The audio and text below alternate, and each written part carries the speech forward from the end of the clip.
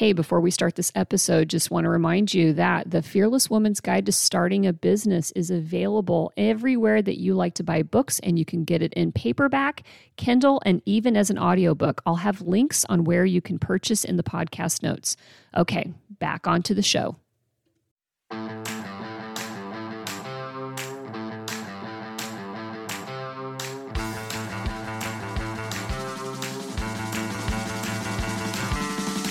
You are listening to One Broken Mom, a podcast dedicated to raising awareness about mental health, parenting, and self-improvement.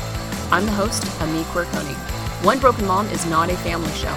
It is intended for adults only and may contain adult language. Sometimes the topics are serious, but you can count on the episodes to be entertaining. Also, One Broken Mom is not offering any psychiatric or medical diagnosis. We're just here giving away useful and important information. So, if you're ready to hear real talk by real people so that we can all get better together, then you're in the right place, and welcome. All right, everyone, welcome back. We are now in season 3 of One Broken Mom, and I'm super excited to have back with me a person that has been a big part of the show, a big guest that a lot of you have really resonated with, really loved hearing about. It is Wendy Behary, and she's the author of Disarming the Narcissist. And of course, there'll be links for being able to get that book. You've heard us talk an awful lot about narcissism and narcissistic personality disorders as they mainly pertain to our personal lives. But I have her on today to talk about how ego and dysfunction actually can play out in business relationships.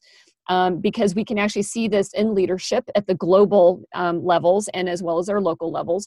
But we also, I know from my experience as a business coach, and also just, we all go to a job, most of us go to a job every day, we can see where ego and dysfunction can actually pop up in our organizations that we work in.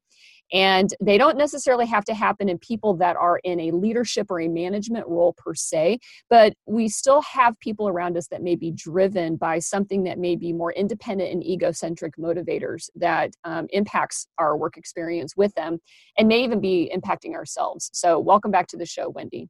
Thank you, Ami. It's so great to be back with you. Well, we were talking offline. Right now, we are recording this. It is March 20th of 2020. This episode's not going to publish until May, but it's worth noting for historic purposes that we're going to document that we're in the midst of the coronavirus pandemic.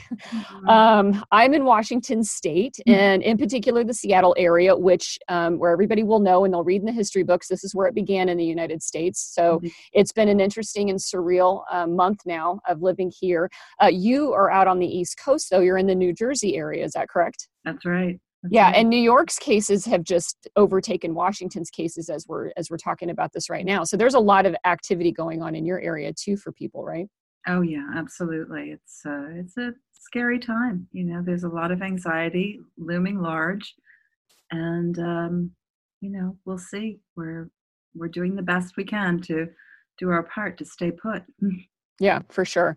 It's interesting. And so I wanted to talk a little bit here early before we get into the interview about this, because there is a lot going on. And I've noticed, social media, a lot of us are working from home, obviously. And so we're tapping into social media a little bit more. And there's such a variety of expressions out there of how people are handling this, from being really angry to being in denial to being some people really openly sharing how surprised they are by their emotions just being right at the surface, that they don't think that they're panicked and they think they're holding everything together, but at the same time find that it's very easy for them to be, to break down and cry or to get very mad at somebody. Are you seeing any increases in requests for your services right now through this time from the people that you work with and your patients? Yeah, absolutely. There's definitely been a rise. It's, it's interesting because there's this thing I've been talking to a lot of my patients about, which is it's reasonable, right? It's reasonable for all of us to be feeling afraid, to feel anxious, to feel worried for our own health, for the health of our loved ones, especially if you have elder parents or other people that you care about who have underlying health conditions. This is all reasonable. Anxiety. It's not what we would call the pathology of anxiety. But then, there are those where the intensity at times can become stronger. So it's like there's another little bell that's going off, and it's often happening behind the scenes. It's dredging up something that may be very old and unrecognizable in the present moment. So you're feeling an intensity because deep down, you dive in deep and you find darker moments in once upon a time where there may have been trauma, abuse, rejection, loss, feeling alone, feeling deprived. People are feeling alone. And while there's plenty to do, we can be creative and find things to do and connect like this. I was excited to sit down with you today. Me too. But, there is this aloneness kind of quality, this isolation.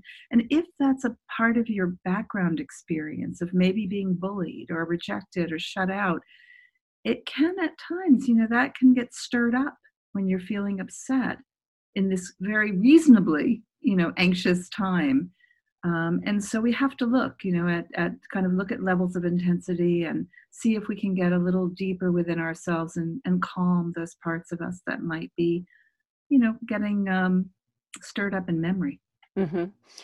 Are there any things that you've been suggesting for people in particular, especially since we're all sheltering in place? Started off as social distancing, and now it is, the next level, which is staying home and not going out.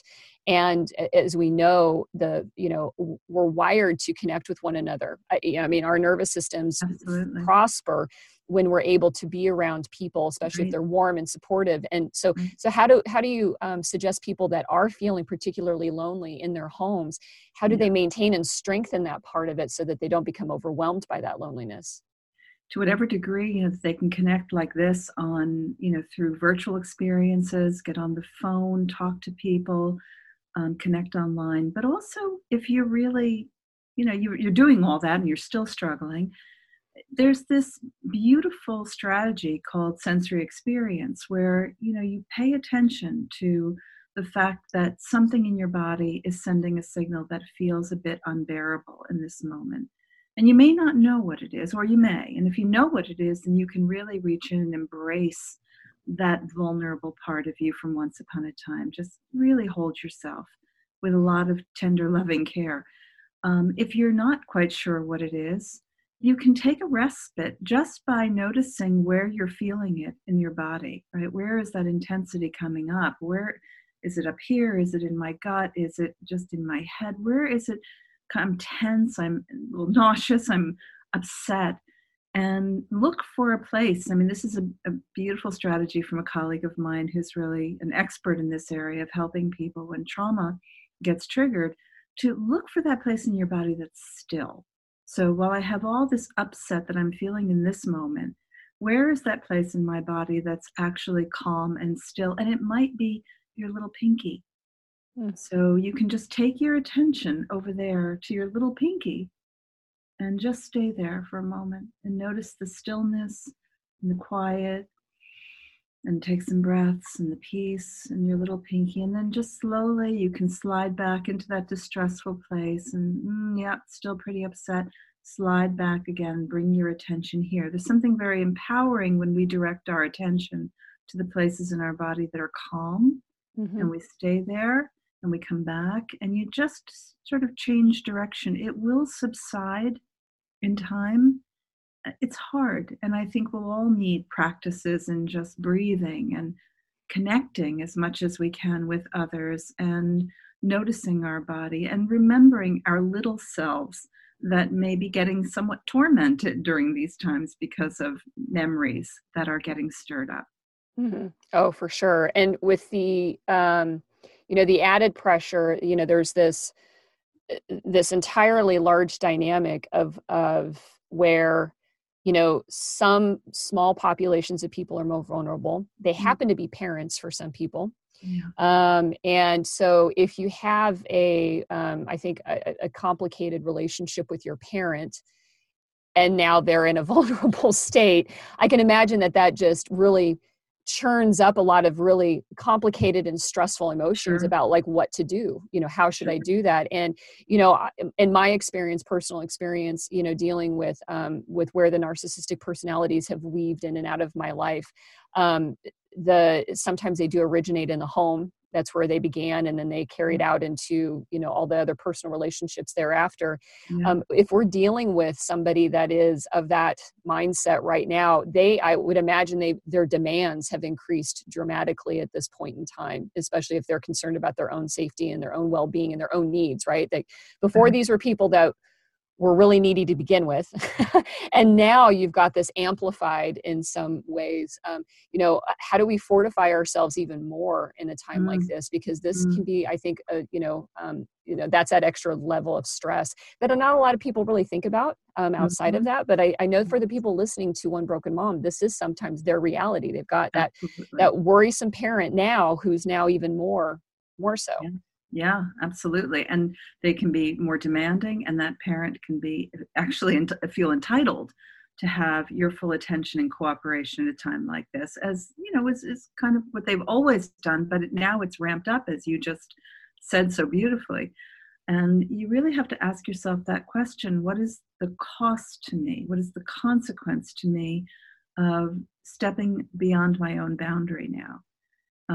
If I don't reach out, will I live in the land of regret?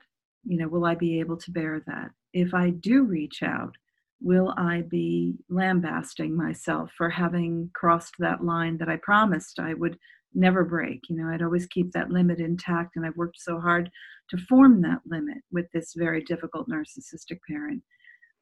So it's really engaging in a very thoughtful dialogue with your healthy adult self. But this is the key.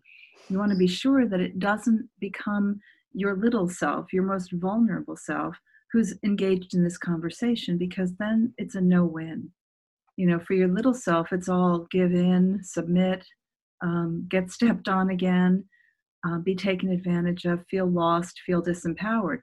This really has to be a thoughtful decision executed by your healthy adult self. So you want to check, stop, breathe, make sure this is the adult you who's taking a look at this cost-benefit analysis and figuring out, what can I do that would come from the generosity of my heart just towards another human being who's at risk, versus what do I do that, might really put me in emotional risk if I step too far in right now. Mm-hmm.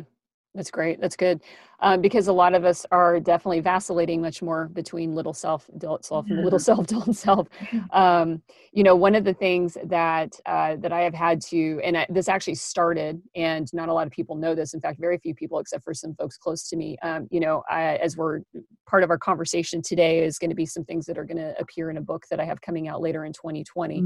And when I found out the news that the publisher had accepted the proposal and was ready to help me bring this dream to life, I started with a big high point followed by a complete low point, because I was used to the script in my head of, you never get anything that you want.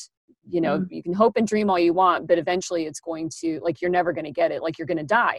And I literally had those thoughts, right after I got it, that I was probably never going to live to see my book being published. And so now there's this pandemic here, and I'm just biting my nails, but I've had to, and everybody's karma doesn't work like that. It's they're unrelated. So don't worry about those kinds of things. But, there is this, for people that have maybe thoughts, sometimes that was a survival tactic for me, or kind of a reality for me of disappointment, that goes back to childhood. And so when we're confronted with, impending doom and death around us, whether we're, a factor in that or not, that can also kind of start to conjure up those things of disappointment can feel like death, I guess is what I'm saying. And that, and especially as a child, that's how it's sensed, is everything dies. My ideas die, my dreams die. Who I really am going to be is never going to come to life. It's never going to come to fruition. And then when you have death really laced in, it seems like that could be a part of that underlying anxiety that people, end up fearing. And I feel like for me, that's why some of my surfaces are, my emotions are at the surface really close, because I'm battling back down those unfounded childhood fears, from things. And I don't know how many other people might be feeling a little bit like that as well. That is an absolutely beautiful example of what I was saying about how our earlier experiences get caught in the mix at times like this. We call this pandemic a condition, for activating those types of early experiences. And then it becomes really complicated, as you just described so well. It's, is this my punishment? Is this my ultimate punishment? Because I knew one day I would just be punished. I know that's how the world works. I knew it was just a matter of time before I would be all alone and lost and ultimately, dead, punished for being the bad, unlovable me that I felt when I was very little. And wow, this is that condition that can reach, and we call it like the fertile soil for our early maladaptive schemas, right? These life themes that have been in there, maybe even embedded for such a long time that we've forgotten about them, thankfully. But now under this condition, they get reawakened. And here we are, like as you just said, now I'm not going to live to realize my dream. It was bound to happen. And it's sort of like this predictor of truth and life that comes, and we have to really pay attention so that we can say, no, that was then, and it wasn't even true then. What was true then that I was a little thing who was a victim of circumstances that were horrific and unfair, and I was burdened, and it wasn't just, and I survived it. But there's no truth in the messages I was given as a result of those experiences. So, teasing out the message from the experience is so critical in times like this. Because it's easy to reattach it to this time. Right. I felt kind of grateful for the fact that I actually had my moment back in January where I was like, because the way it struck me was, hold on a second, because I have all these journals, I have all these things that I had written when I was a teenager and before I became a teenager. And I remembered, God, you kept writing about the girl who became famous, was a rock star, was a whatever, but then she died. And I said, you're replaying your childhood story in your head. You're replaying your literature that you wrote as a kid. And once I did that, and I realized that I had just made a life-size version, or a real version of what I'd been writing about, I was like, okay, this is trauma, and then it was meditating, and it was reminding myself that no, you've just got this really well-rehearsed story in your head that you've been playing over and over again in order to cope and deal when you were younger. And here you are. And so then it's like, okay, then a pandemic lands at your doorstep and you're like, wow, I've already gone through this. Like just a couple months ago, I already kind of went through this mental exercise, but not everybody had that benefit. So people, like you just said, this is a whole different thing. And a lot of things that we didn't even know, were going to bother us are coming up because we've all been thrust into something out of the extreme ordinary for everyone, Yeah, it goes back to that thing I've said before, where it's the magnificence of the brain, where the brain is an amazing organ, right? It's so chock full of, imagination, creativity, thoughtfulness, etc. But it's also stupid because it can't tell time. It just doesn't tell time so well. So here we are, as if it's not bad enough dealing with coronavirus, that, the brain is now dredging up things from our once upon a time. And when you tell that story, that personal experience, I just want to reach in and say to little Ani, you're fine. You're really good. It's all good. We got you now, and that's what I think each of us has to do for our little self. Is like, I got you, that's the old, that was then, that's old, that's once upon a time. You're with me now. And yeah, it's a scary time right now, but I'm here and I'm a grown up and we're going to do everything we can to be safe. Right. It's not your fault. And it's not, you didn't make anything bad happen. And, I'm not going to let anything happen to you. The same way we would speak to our children, if we had little ones, the way we would talk to them.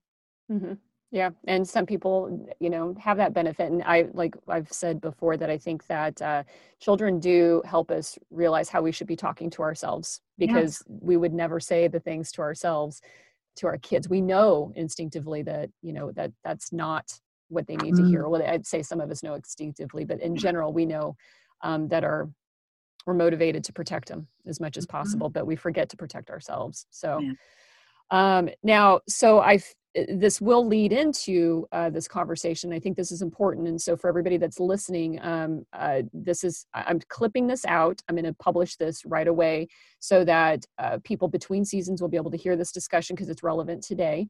And so then what you're going to hear is probably a replay of this maybe in a couple of months, but then I'm going to go into what we were going to talk about, which is this ego and leadership. Yeah. And so the stress that we've just described is undoubtedly going to creep up in work.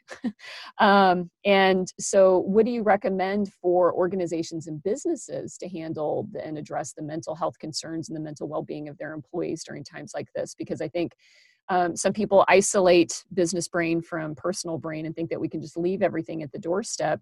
But right now, businesses have this new complexity on top of them with their employees, staff, all of us going through whatever versions we've got going in. So do you have any advice for companies right now with handling a workforce that's under a lot of duress? Yeah, now more than ever, I think the word empathy, which I'm an empathy junkie and I always talk about empathy and the power of it.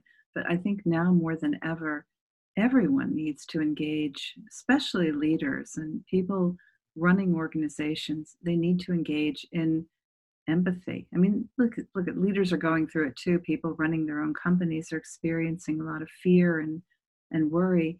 We've got to remember that, the employees and all the people who come in and make for this whole that comes together, there's a lot of suffering going on. And we want to take our time to try to imagine getting into the bones of someone else's experience and know that there's fear and there's doubt and there's worry and there's real crises for so many people who just are not quite sure how they're going to put food on their table or pay their bills.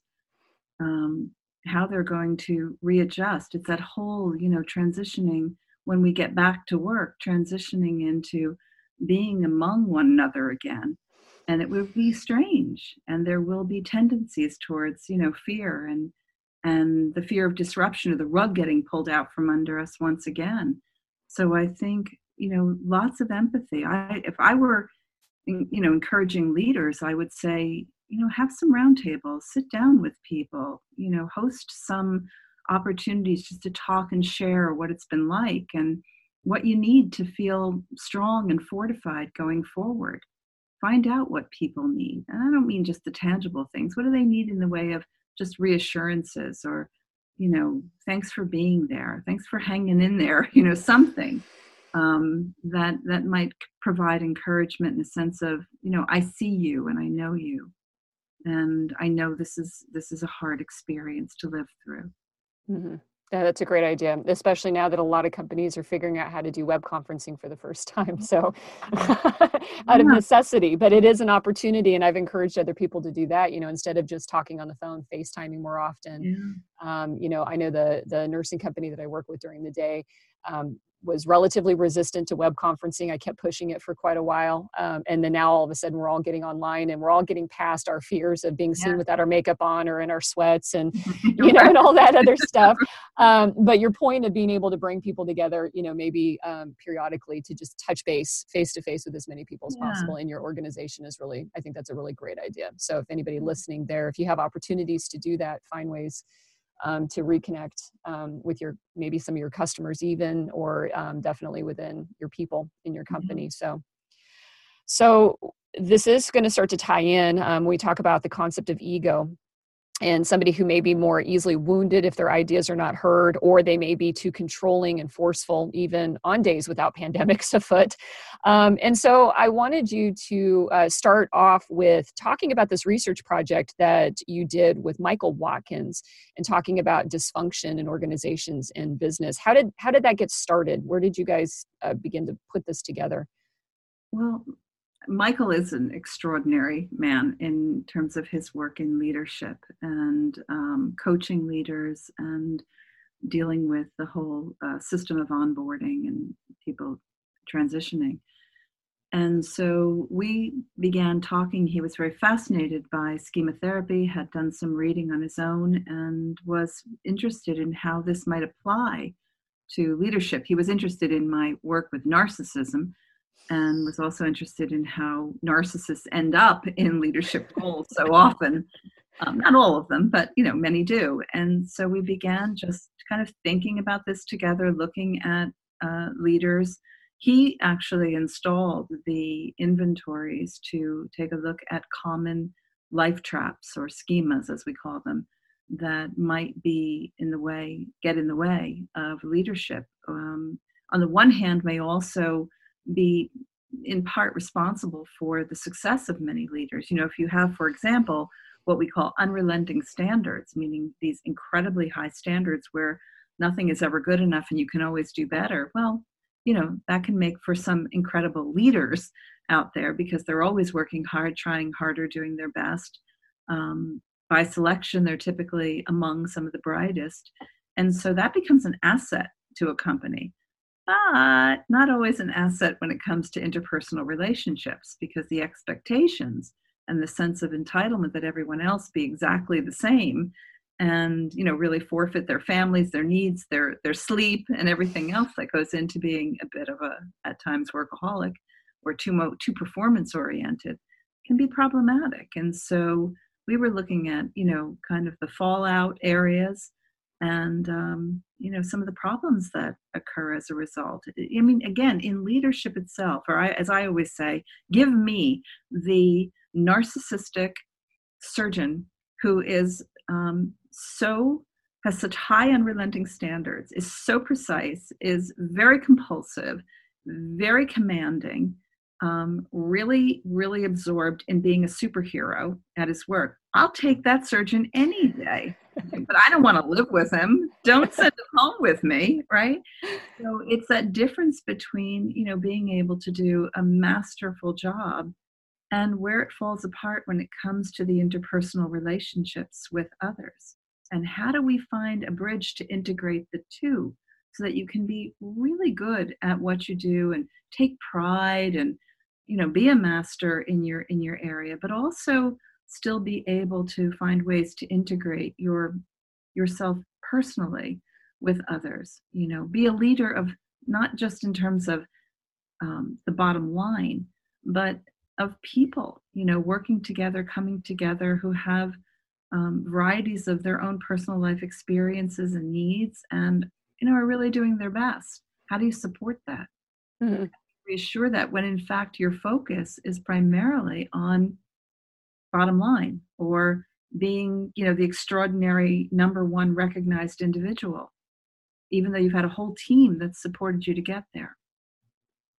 Now, what I like about this topic is, generally when you and I talk about narcissism, we're talking about narcissists as this third person in the room with us, right? Mm-hmm. They're this other thing out there. But what's fascinating about this particular subject is that, a lot of my own self-sabotage in terms of my own businesses and my experiences in entrepreneurship and owning companies, I can actually trace back to some of these things that we're going to discuss in terms of how the darker sides of, let's say, of narcissism creep up into a person who may not generally regard themselves as a narcissist. And I know that's a dicey statement in itself, because narcissists don't say they're narcissists generally.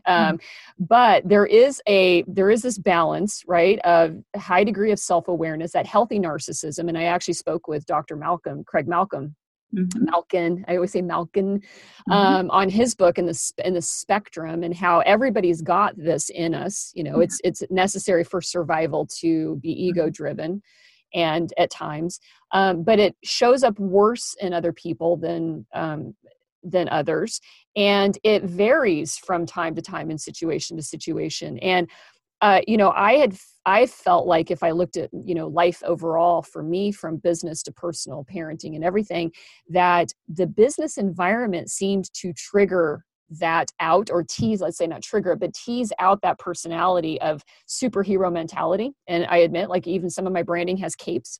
And so in a business environment, I definitely had more the characteristics of being that, I'm going to take charge, I'm going to rule the world. And, and in times it was good and inspiring. And at times, if I got into conflict with somebody else whose way they wanted it their way, and it was two people fighting over whose way it was going to be, then I was baited in. And those were the moments at which I found, my ground falling out from underneath me, because they were unwinnable fights. They were situations that were avoidable. They were all the things that we could have prevented with some degree of self-awareness.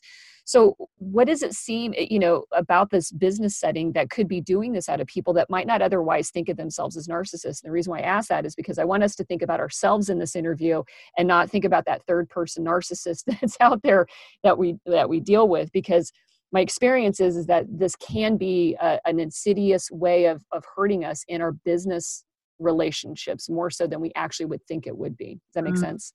Yeah, no, it makes a lot of sense. And it's a great question. And again, as Craig Malkin mentions, and I talk about this too, that, we have to think about narcissism along a spectrum, and that there are times when we can all find ourselves sort of falling into somewhere along that spectrum.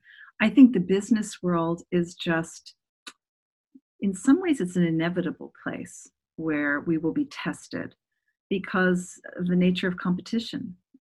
Business is a place where, in the same way that you'll find it happening like in the athletic, world, excuse me, sometimes in the academic world too, but business, there's competition, and there is often hierarchy, right? So you have different hierarchy, and there's striving to get to the top, and who you're really up against in getting there, and what you're willing to do or kind of poised to do to make that happen. And that's where narcissistic type of traits, or even just forget the word narcissism. Let's just think being highly self-absorbed, highly self-focused, little too self-directed, where you're not having that balance of me and others, can get in the way. And it can lead to sometimes incredible outcomes, but at what cost to your relationships with others? At what cost in terms of the impact on others? And again, there may be no intention to do harm, and yet, the outcome can still be harmful.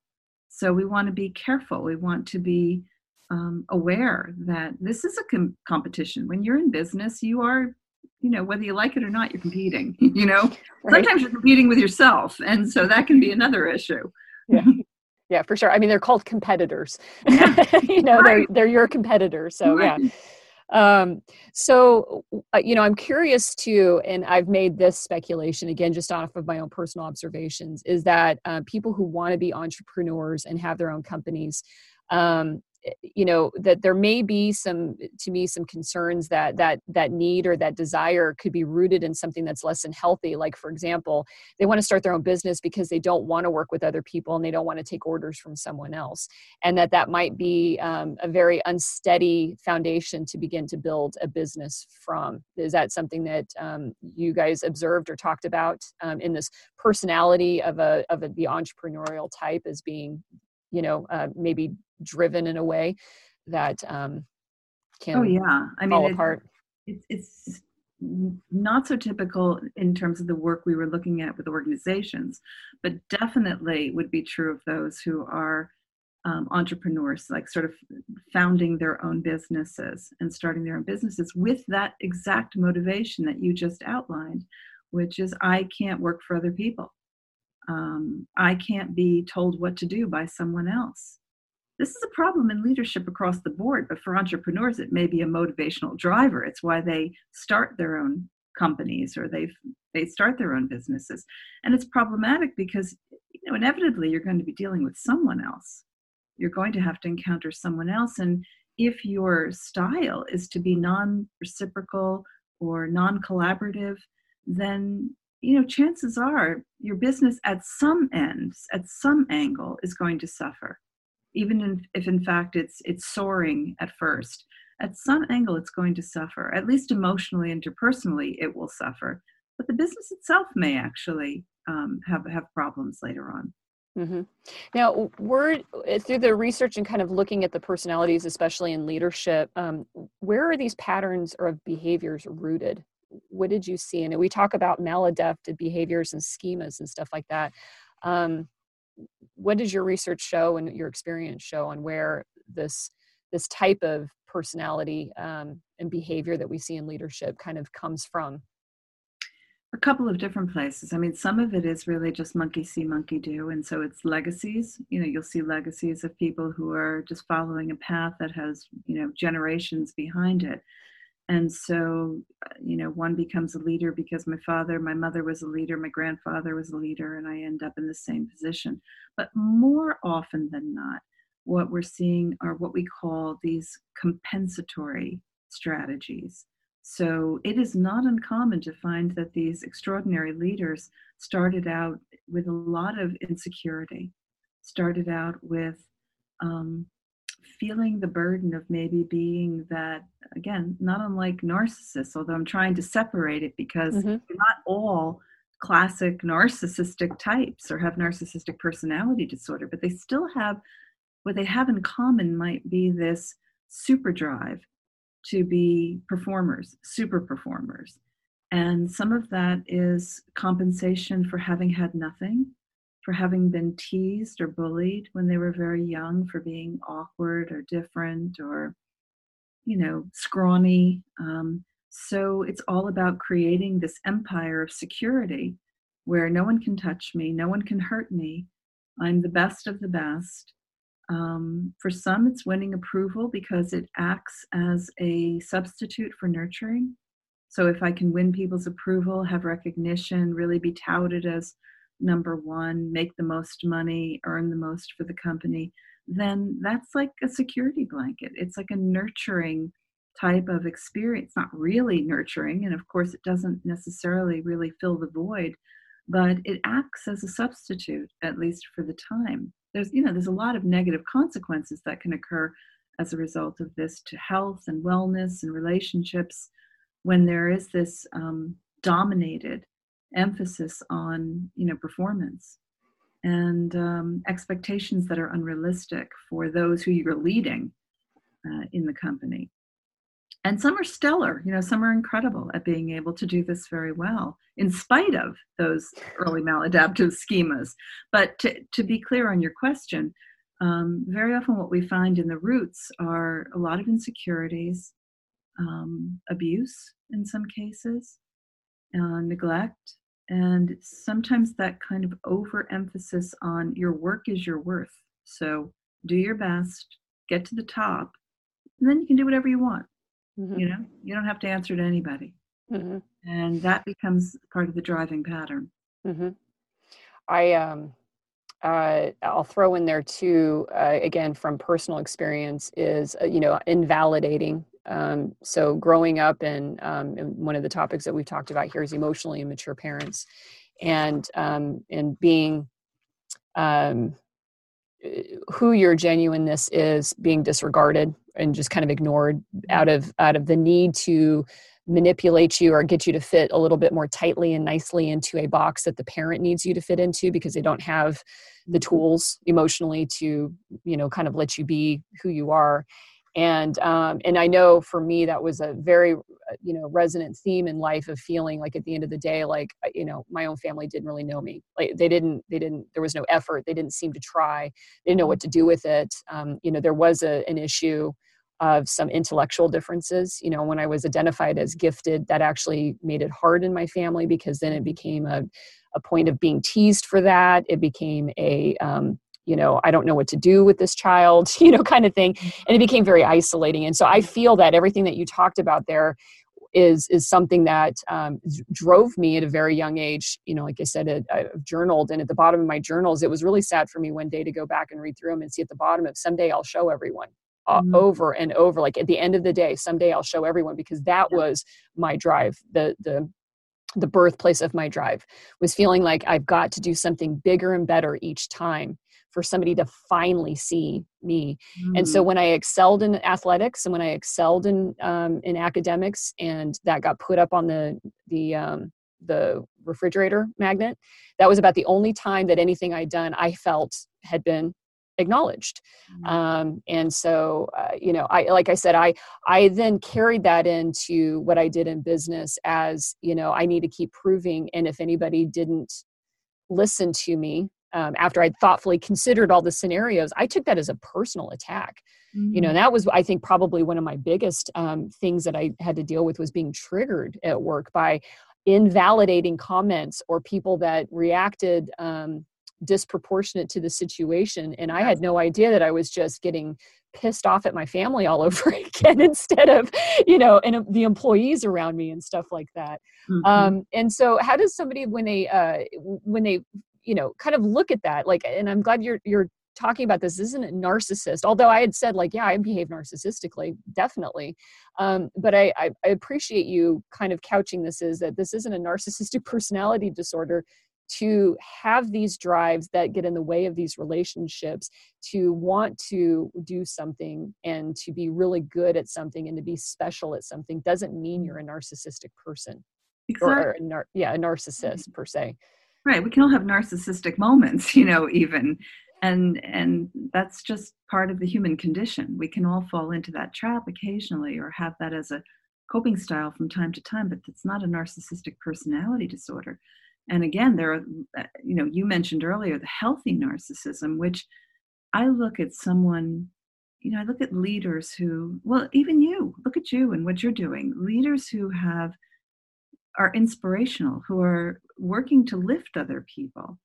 So it's more than just driving a business. It's also designed to lift other people. I write in my book about Oprah Winfrey. Sure, she's a tough lady. She's not going to take any crap from anybody. She'll set the record straight. And she had a rough life. So we can see, how this evolved over time. We can see, some of those mechanisms at work in her survival system that took her, right to the top. And it explains, the leadership development. But there's also a mission in place, and that mission is aimed towards providing something very good. So do we make allowances at times? Yeah, we do, because there's something really good that's happening in the end. And I think that, to be an effective leader and to be someone who's also inspiring and someone whose mission is for good, whatever that good is, right? Mm-hmm. It's subject to our own definition. But I think to be able to do that, you do sometimes have to, be a force, and you are going to, without intention, perhaps offend people. It's that ability to be able to see it, when you need to in your personal life and your personal relationships, and to repair it. Like in the words of John Gottman, who talks about relationships, and he's such a hero in the world of relationships and parenting and has done the research for, 40 years or something. He'll say it's not about being perfect in your relationships. It's about being good at the repair. Be ready on the repair. Be genuine in the repair. Be thoughtful in your repair, and learn from it so that it's not a frequent event. And I think this is a good lesson for leaders too. Mm-hmm.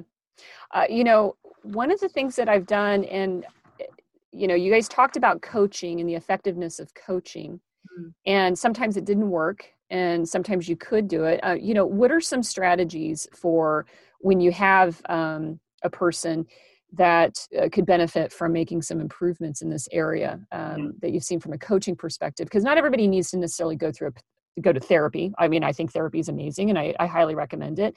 But you sometimes have to just start doing some fine tuning on a much more regular basis in the context of the business, where it can be effective. What did you see in terms of what you guys were looking at and some of the people that you work with that's, really, really useful in understanding? Yeah. I mean, what Michael and I found is that coaching, you can use a lot of the strategies that, we use in schema therapy, even in coaching. So strategy like empathic confrontation, which, I've talked about on your program, is so useful in coaching. Look for the strength in the individual. What are the strengths? Understand their story. Know a little bit about, what makes them who they are, how they've been put together, where they come from. Understand that it's no one's fault that we have these evolutions of life, and our personalities become this combination of our temperament and our experience and experiences over time. I mean, even mistakes over time. It's not a fault, but it's a responsibility. So we can say things like, you're amazing. You're incredibly amazing at what you've been able to do to bring this company to the place it is now, which is strong and thriving.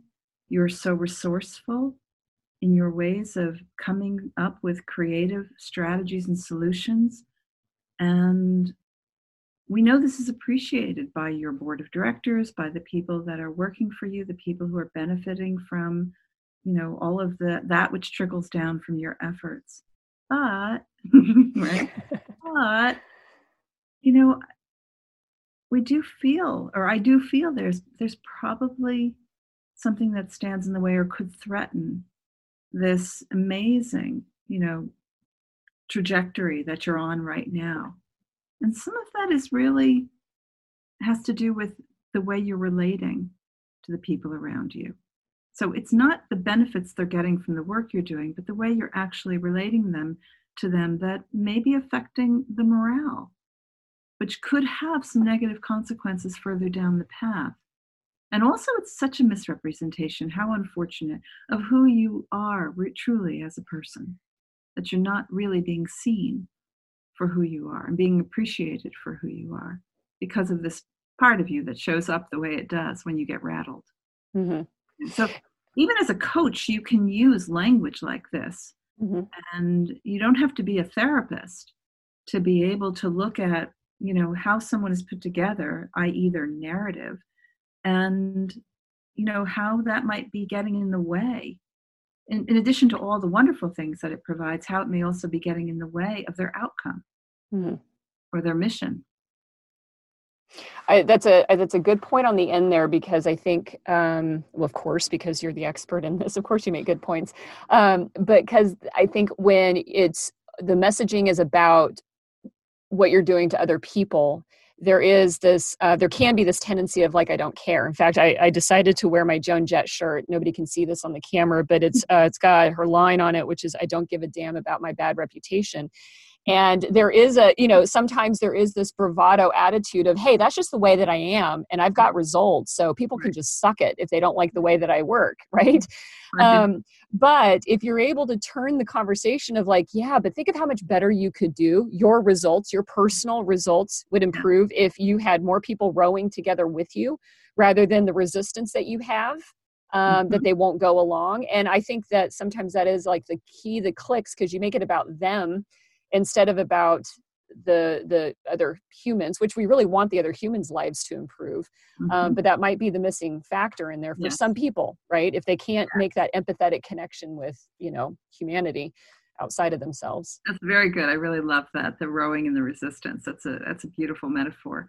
And I think there will be certain types. Again, this is what sort of separates the narcissist from someone who's just very high focused. They're really super focused in their leadership. As a coach, you may not be able to tease it out as easily as a therapist might do, but you may have some inclinations. The difference is that the narcissist may say, too bad. If they don't like it, they can leave, they can go. Whereas someone else who's just, kind of operating in the bubble may be able to be awakened by that type of knowledge or that type of consult, when you can say to them, and again, it's that difference between the who and the how, who you are and the message you really want to deliver versus how you become and the message you actually express can be two very different things. And I think coaches can do a phenomenal job in being able to say, let's think about who you are at the core. What is that message that you really want to send? In other words, when I walk out of the room, what do you want me to have solidly imprinted in my mind about your message, your wishes, your intentions, your goals, your ambitions, your expectations of me? What do you want me to know about how you feel about me as someone who's, I'll use your expression, rowing along with you? What do you want me to know? And then how are you expressing that? What part of you is actually showing up when you send that message? Is it clear, or is it a misrepresentation of the actual message itself, which it often is, unfortunately, because things like anxiety and fear and distraction, or I shouldn't have to take the time to figure out how to say this clearly for you. You should just know what I mean, I shouldn't have to be careful with my language. If I'm in a bad mood, I can just let it fly because I'm the leader, I'm in charge. And here's where ego can become problematic in these moments. Mm-hmm. I didn't understand the concept of triggers years ago, and so when I was challenged or invalidated in a business setting, I went right into fight mode. I mean, it was just like the body responded instantly, the chest tightened, I was ready to go, and obviously that's not the case today. But what I do find is interesting, and I want to point this out for people, is that even when you understand triggers and you even start to understand your own personal behaviors, you don't the challenges don't stop coming, meaning I still feel my body tighten up or my chest tighten up in certain circumstances. The difference is that now it's my first sign to take my time, to stop and not react. But I haven't discovered that, I just don't let things bother me. Well, they bother me still at that very instantaneous reaction. And those are the ones that I go, man, this is deep. This is a big wound. It's probably not going to go anywhere. So what am I going to do instead? As my self-aware, mature person here.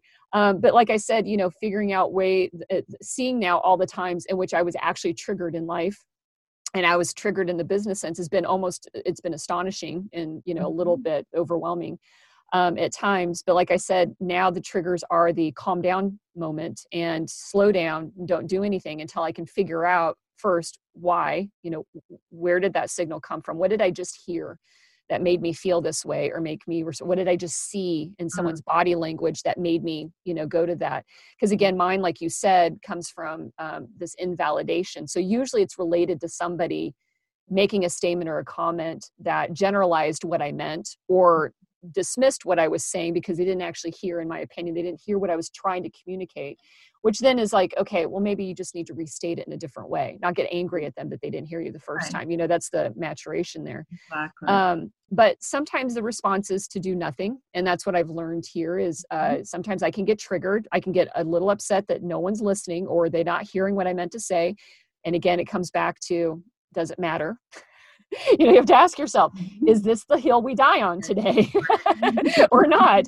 And then sometimes it does warrant for me to sit there and go, okay, that what's going on here is there's a person bullying another person in the meeting, or someone else is acting disproportionate. And I do need to be assertive, but I need to be assertive and productive, not aggressive and hostile. And so you kind of balance. And so that's been fun in business, is getting to that. And so I would, is that typical? I mean, I would expect a person who's kind of, self-absorbed or self-driven, becoming aware of it doesn't mean suddenly they're just zen all the time. They're just a different form of if only. Yeah, right. If only. But it starts where we start. We start with trying to become more mindful of the triggers, notice your body. Because, and here's a really quick strategy, kind of quick tip on what we can do. If we only had the pause button, readily available within ourselves, like we do on everything else, the remote Right. control, I say to my clients often, and I've worked with some very, very, highly effective, successful leaders out there in the industry of various types. And this is an interesting concept to them. So I'll share this. If you imagine you had a pause button, and that pause button would be almost any time you're about to speak, in a way that might be relevant to a partner, a colleague, a coworker, a subordinate, even your kids or your partners. But, that button that allows you to stop and ask yourself this question, not what am I going to say? That's what we usually do. What am I going to say? It's not what am I going to say? It's why am I speaking right now? Why am I about to speak? What is it that I want my listener to hear and to get? Do I want them to just get that I'm angry, out of control, like losing my mind right now? Or do I want them to get that I'm deeply frustrated because I'm worried that if we can't resolve this, something bad might happen, whatever the bad thing might be. Mm-hmm. So that's why I'm speaking, because I'm worried and I want them to know that I'm concerned that something bad might happen. Now, the what am I going to say can flow a little easier. right? Because I've got to find words that match this intention, this motivation for speaking. I mean, this is something I work on with narcissistic clients all the time. What is it? What is it that you want to send? What's the message? Why are you talking right now? Why are you telling that to me right now? Why are you sharing that with me? Often it's because they're trying to win approval or impress me, or, feel like they're in a higher rank, put me down. So why?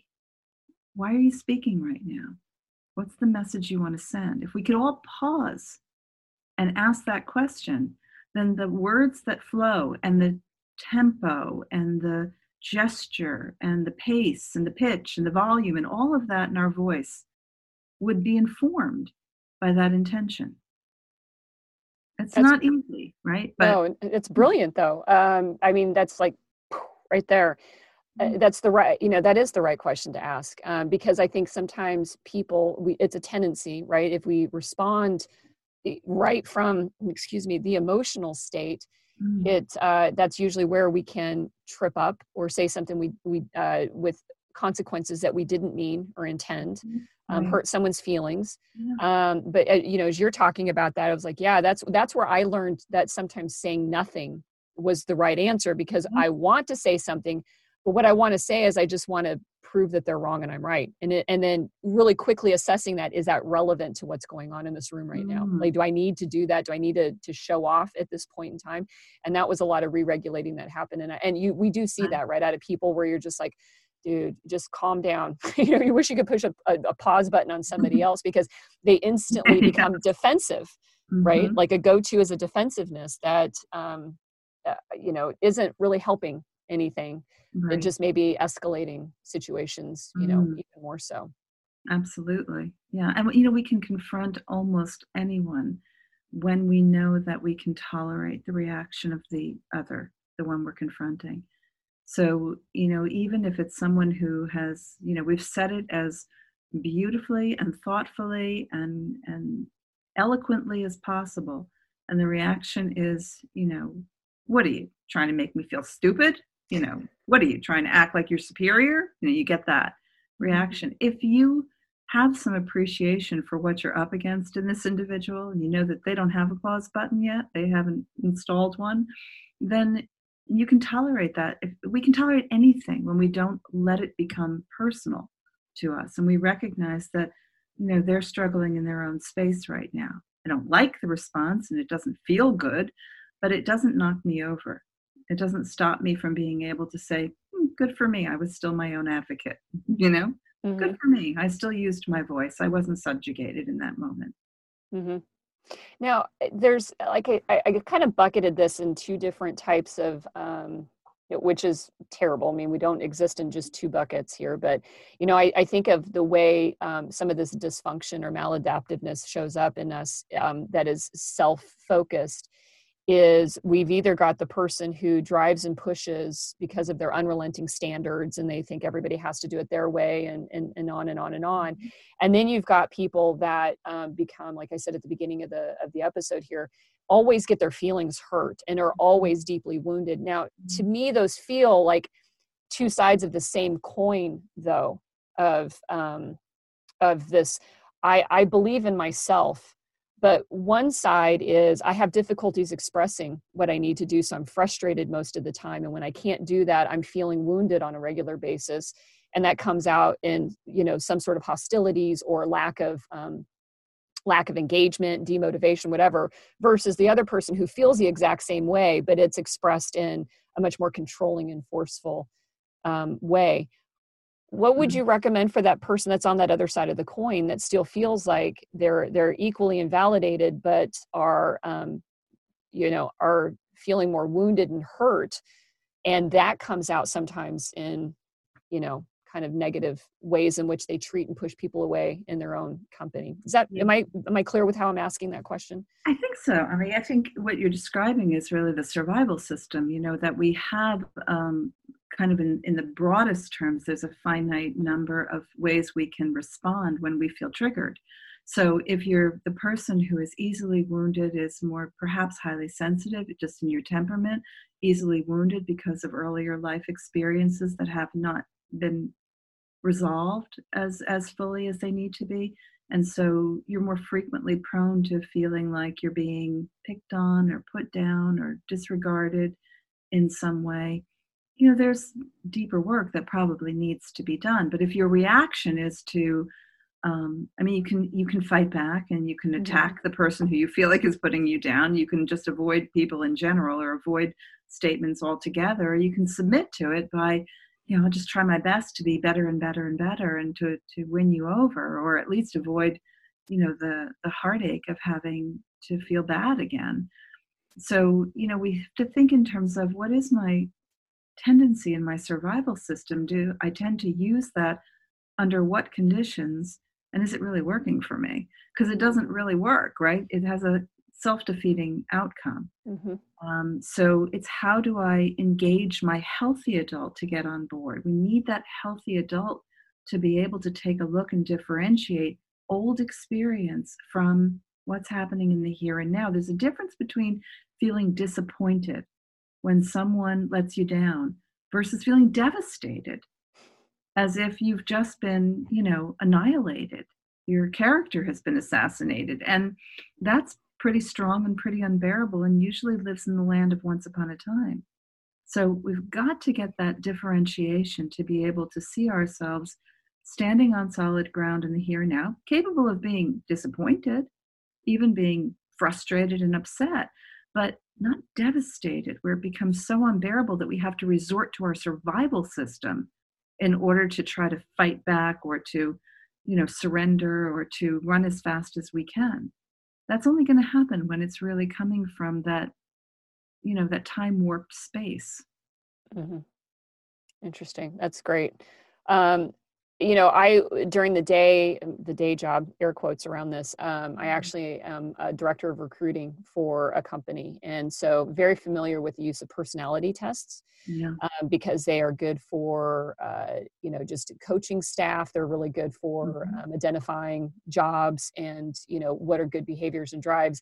And so it's, psychometrics is used a lot in business because having conversations and having somebody being able to express exactly where they land on their drives and behaviors and everything is really difficult. But these tests are actually pretty useful. And in our organization, there's ones like Myers-Briggs. So for people that are listening, what I'm talking about is like Myers-Briggs test, DISC test. The Enneagram is even Enneagram. I'm totally mispronouncing that, but Enneagrams are the same thing. And then the one that we use is predictive index. And I know that for us, that's been invaluable because while it may not know the root of the drives and behaviors, seeing it mapped out and seeing how different everybody is, that some people are very, like myself, I'm very independent. My drive for independence is really strong. My drive to influence people and events is very strong. While on the other end, there are people that want to be more collaborative and need to get and weigh in, and make sure everybody feels good about the decision. I'm the one that's like, I'm willing to take a risk and go for it if nobody likes it, And when you see this mapped out and you lay everybody out on the floor or on the table, you go, wow, no wonder. So what are your thoughts about the psychometrics and tests like that in terms of helping kind of maybe zero in on sources and understanding when people do exhibit? Because when I looked at that independent and then I look at my flexibility, which is my drive for, my drive for structure is very low, meaning I can exist in an environment of where there's no rules and I can make them up as I go versus being in a room with people that are all need structure. Yes. I found that, oh gosh, that makes more sense. So while you're okay with, this pandemic floating around going, we'll just see what happens in a month. There are people around me going, oh my God, I need to know what's going to happen tomorrow, like right now. And you get frustrated with them, like, why can't you just go with the flow? Right. But it does reveal a lot about that interpersonal dynamics. Did you have much experience using that or have thoughts about how that applies? Yeah, it definitely reveals how we become, right, under certain conditions. So what you're describing is what we would call in schema therapy, the model I practice, we'd call that a mode, right? People have their own coping modes and particular styles and ways of being under certain conditions. And some of that is related to what we learned a long time ago, and some of that is perhaps new constructs that we've developed over time for dealing with the world, dealing with other people. I was thinking as you were describing it, though, that it would be so fascinating to look at the index you use and then compare that with a schema questionnaire, which would answer the question of why, right? Interesting. So maybe why would someone be more risk-taking, more adventurous, more, cultivating of ideas, someone who's more crafty or thoughtful versus someone who's like, put my head under the covers.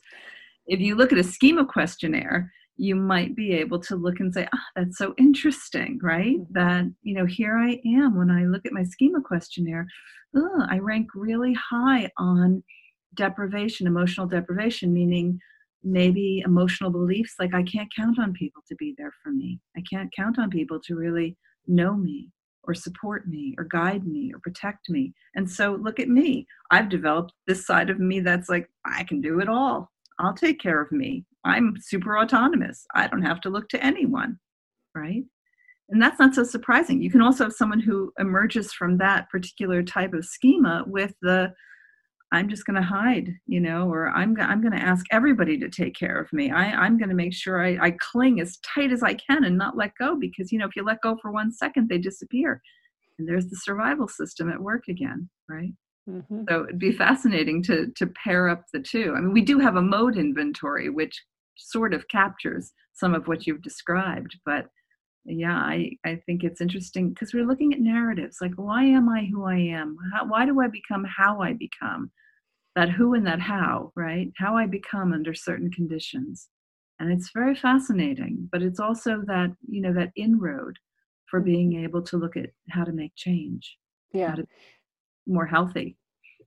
What I like about this too is, again, I work with business owners, entrepreneurs, people that want to start businesses. And, it is an important conversation that I have sometimes with clients, especially solopreneurs, Mm-hmm. that, when they are struggling with procrastination, becoming demotivated, organization, even their financial literacy, their communication styles is beginning to uncover some of those hurdles may have really be coming from, where those obstacles might actually be stemming from.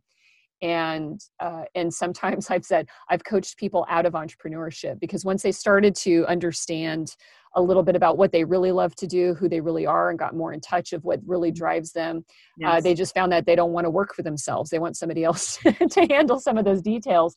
And or they go into a different field, altogether, because they were, putting forth or playing out the schema or the role that had been laid before them, and didn't realize that they had an option to. I guess mostly in family dynamics, they didn't know they had choices. They just thought that what they had was what they had. Now, is your schema model questions, are those available for people to take? Is that something, or do they have to work with a therapist like you to have it administered? There is a version of the test that's available through Reinventing Your Life, which was the book written for the public by Jeffrey Young, who's the founder of schema therapy. So there's versions of that online too. There's the client's guide, which you can read to schema therapy. And there's a version of the questionnaire, which is available in Reinventing Your Life. So yeah, people can take the inventory, and again, you have to really open up your soul to try to be as honest as you can and really look at it, not in terms of necessarily what's happening right this moment, but what feels like it's been a trend since you were little, something that may have happened early in your life and occasionally shows itself in your life in the here and now. So, again, because there's a lot of false negatives that show up on inventories, right? Yep. And some of that will come out of just I can't get in touch with it because I've learned how to distance myself from those realities. And some of it is I'm too humiliated to look at the truth about this. So you really want to go to that with a very open heart, honest soul, open your mind, and take a look at what those life themes might be, because they can, as you said, they can get in the way. I had a client who once, with some coaching, he was able to see that while he gravitates all the time towards complex, abundant experiences, he thrives in simplicity. And when you see that difference between your gravitational pull and where you really thrive, as you were talking about the procrastinators, where is he going to do his best? Where is he going to be his best self when it comes to, operating a business or working as a colleague or a team player? I think this is all really incredibly important information. And while the ego may be driving the bus going, oh, you can do this, this is your idea. You don't want to share it with anybody else. And we'll just, we'll expand it and make it even bigger. And he says, but I have attentional problems. I don't focus very well. I tend to get scattered. I really do need people to bounce ideas off of. I really do thrive in a more simple and collaborative environment. Okay, well, there you go. Mm-hmm. So watch out for that ego. That's super insightful. Well, I'll have links to those. I'll try to find the ones that you recommended there so that people can actually sit down and think about it. It does to seem, like I said, I'm an advocate for therapy. So if somebody were experienced with being able to kind of discuss the results of that with somebody, I know with like the one that we use, Predictive Index, you have to be trained. You can't just go find a free test online to take it, because it reveals things that do require some explanation or some validation and verification with a person who's trained to administer the test and understand the test, and also not to blindly label the person as the profile, name that they got, and then just categorically dump them into, one of 17 boxes and say they can never leave, or that they can never, get out of there, and that they're, unsuited for, only 3 jobs or something like that. So there is a problem with that can happen. So, and I should put the caveat in there too, even with the schema questionnaire, that the abbreviated version in the book gets you to begin to open the door to maybe some realizations that weren't so clear. But, the full, 203 statement inventory that we use in treatment really should be done with the facilitation of a therapist to help you to fully understand, and particularly in places where there may be some blocks to being able to see it as clearly as you might.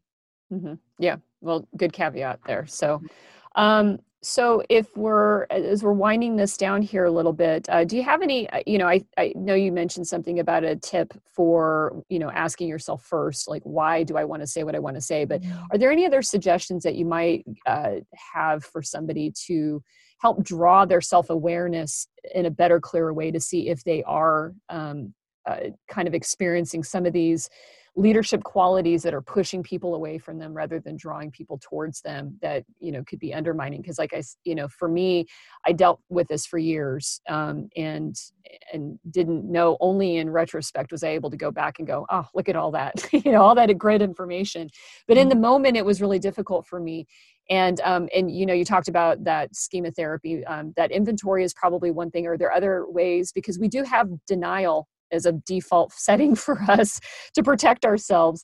And so it does make it difficult for us to objectively look, at ourselves through a mirror there. But are there other ways for people to kind of, to try and test out to see if they can't start to go, oh, maybe that is the issue. Maybe I am like that. Maybe I do need to, become a little bit more aware of, what my behavioral patterns look like at work in that way. Well, I think this was what's interesting about 360s, in corporations where, employees get to rate their bosses, although it's a tricky issue, right? When you're doing an evaluation of your own boss and they're looking at the feedback. I always encourage people in leadership roles, managers, supervisors, to ask for that feedback. Just as a therapist, as we would do in the treatment room, I ask not only how do you think the therapy's going, but how do you feel being with me? What's it like being in relationship with me? And if I know that this is someone who seems to be, someone in business may not be trained, they're usually not trained to understand all of the psychological, elements of their employees, nor should it be their responsibility to do so. But you might see something about their temperament that may be telling. And if you know this is someone who seems a little inhibited or shy or sensitive, you're going to want to be a little more persistent at making it safe for them to give you feedback. What's it like working with me? What's it like for you? I know this is hard. Again, empathy, right? I know this isn't an easy question to answer since I'm your boss or I'm your supervisor, and you may be fearful of repercussions, but I'm really asking, very openly, without judgment, because I want this feedback. I want to know where I can make it better. I want to know where, it's working and where it's not working. I really want to hear both sides, anything that could be strengthened. So I would say it's a hard thing to do. And even when I supervise other therapists, they're like, yikes, but ask the question, what's it like being in the room with me? Does it feel like I'm pushing you sometimes? Sometimes. Yeah. It's hard, isn't it? Hard for you to tell me that, isn't it? Yeah, I'd like you to be able to tell me that. So what could I do to make it easier for you to tell me that? Something that, leaders can do too. Mm-hmm. What I like is that we'll have two methods in there, or two things outcomes will come. One is the ability to hear from your employees or coworkers and colleagues, but then once they say the words and they land, you can then feel and then start to say, oh, look at that. And so there is that double edge to it that is actually pretty powerful, of like, because it's not easy to ask for critiques of who we are, and so we don't. And it's not easy because we don't like the way we feel when we hear it. But if we hear it and then we can go, okay, now I'm going to take this with me out of this room and out of this meeting. I'm going to think about what I just heard. I'm going to think about why I felt the way about it, not necessarily trying to, which we do, is we defend ourselves and go, they're wrong, they're incorrect, they're not seeing it. But flipping that around to saying, what if they're 100% correct? And then how do I actually feel about that? And where do I think that comes from? And I know, for me, my tipping point, I will say, came from a conversation where I stopped arguing in my head and verbally with the person. And I just said, I'm going to now for a minute just sit and think that everything they're saying about me is 100% accurate. And I left. And that right there did actually change. So I love that as a tip for people to do that. It's not easy.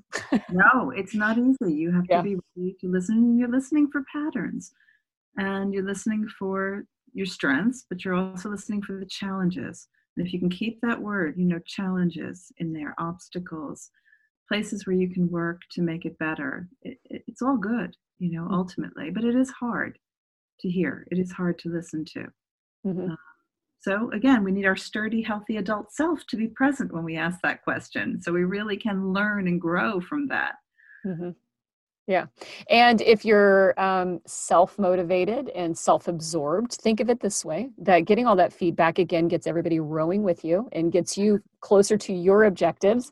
And so having a growth mindset about, challenges, understanding where your improvements lie, is just you getting closer to whatever it is your goals and aspirations really are, and not pulling you down from achieving those, but help lifting you up to getting closer to them. And I think maybe that for anybody that's been afraid to ask that question, maybe that helps with kind of reframing it in that way. So, yeah. Well, Wendy, this has been a wonderful conversation. And again, like you, I'm really glad we were able to do this. It was feels really good to think and talk about something else other than what's going on outside of our windows at the moment here. So, because it will be over. And when we come out, there will be lots of people reentering the workforce, some people starting businesses all over again, some people going back with a whole different mindset about themselves, their family, their organizations, and definitely viewing people. And as you noted, I want to point this out, when we re-enter the workforce back again, that's going to come with another level of emotions stirred up and feelings stirred up. And so we're not done with this, rechurning. There'll be a reintegration and a re-onboarding of ourselves back into life again, that will, that knowing this kind of stuff and having this understanding of each other is, I think, always valuable and important, because we spend so much time at work, our colleagues, more time with them than we do really with our families. And so I think this is a good conversation. And so I appreciate you doing this with me. And I appreciate it. Thank you for having me. It's always a treat. I love being with you. So thanks. Thank you. Absolutely. Thank you for listening to One Broken Mom. You can find podcast notes on my website at amiequirconi.com, and there I'll provide all links to all of the resources that we mentioned on the episode. Also, if you have any questions, comments, or ideas for other episodes, feel free to send me an email. And if you are interested in sponsoring the show, I'd love to have you be a part of the team. Finally, if you like what you hear, please share the podcast and leave a review so that others can find it. We are all here to get better together. I am the host, Amie Quirconi, and as always, I am super grateful to have you as a listener. Until next time, have a great day.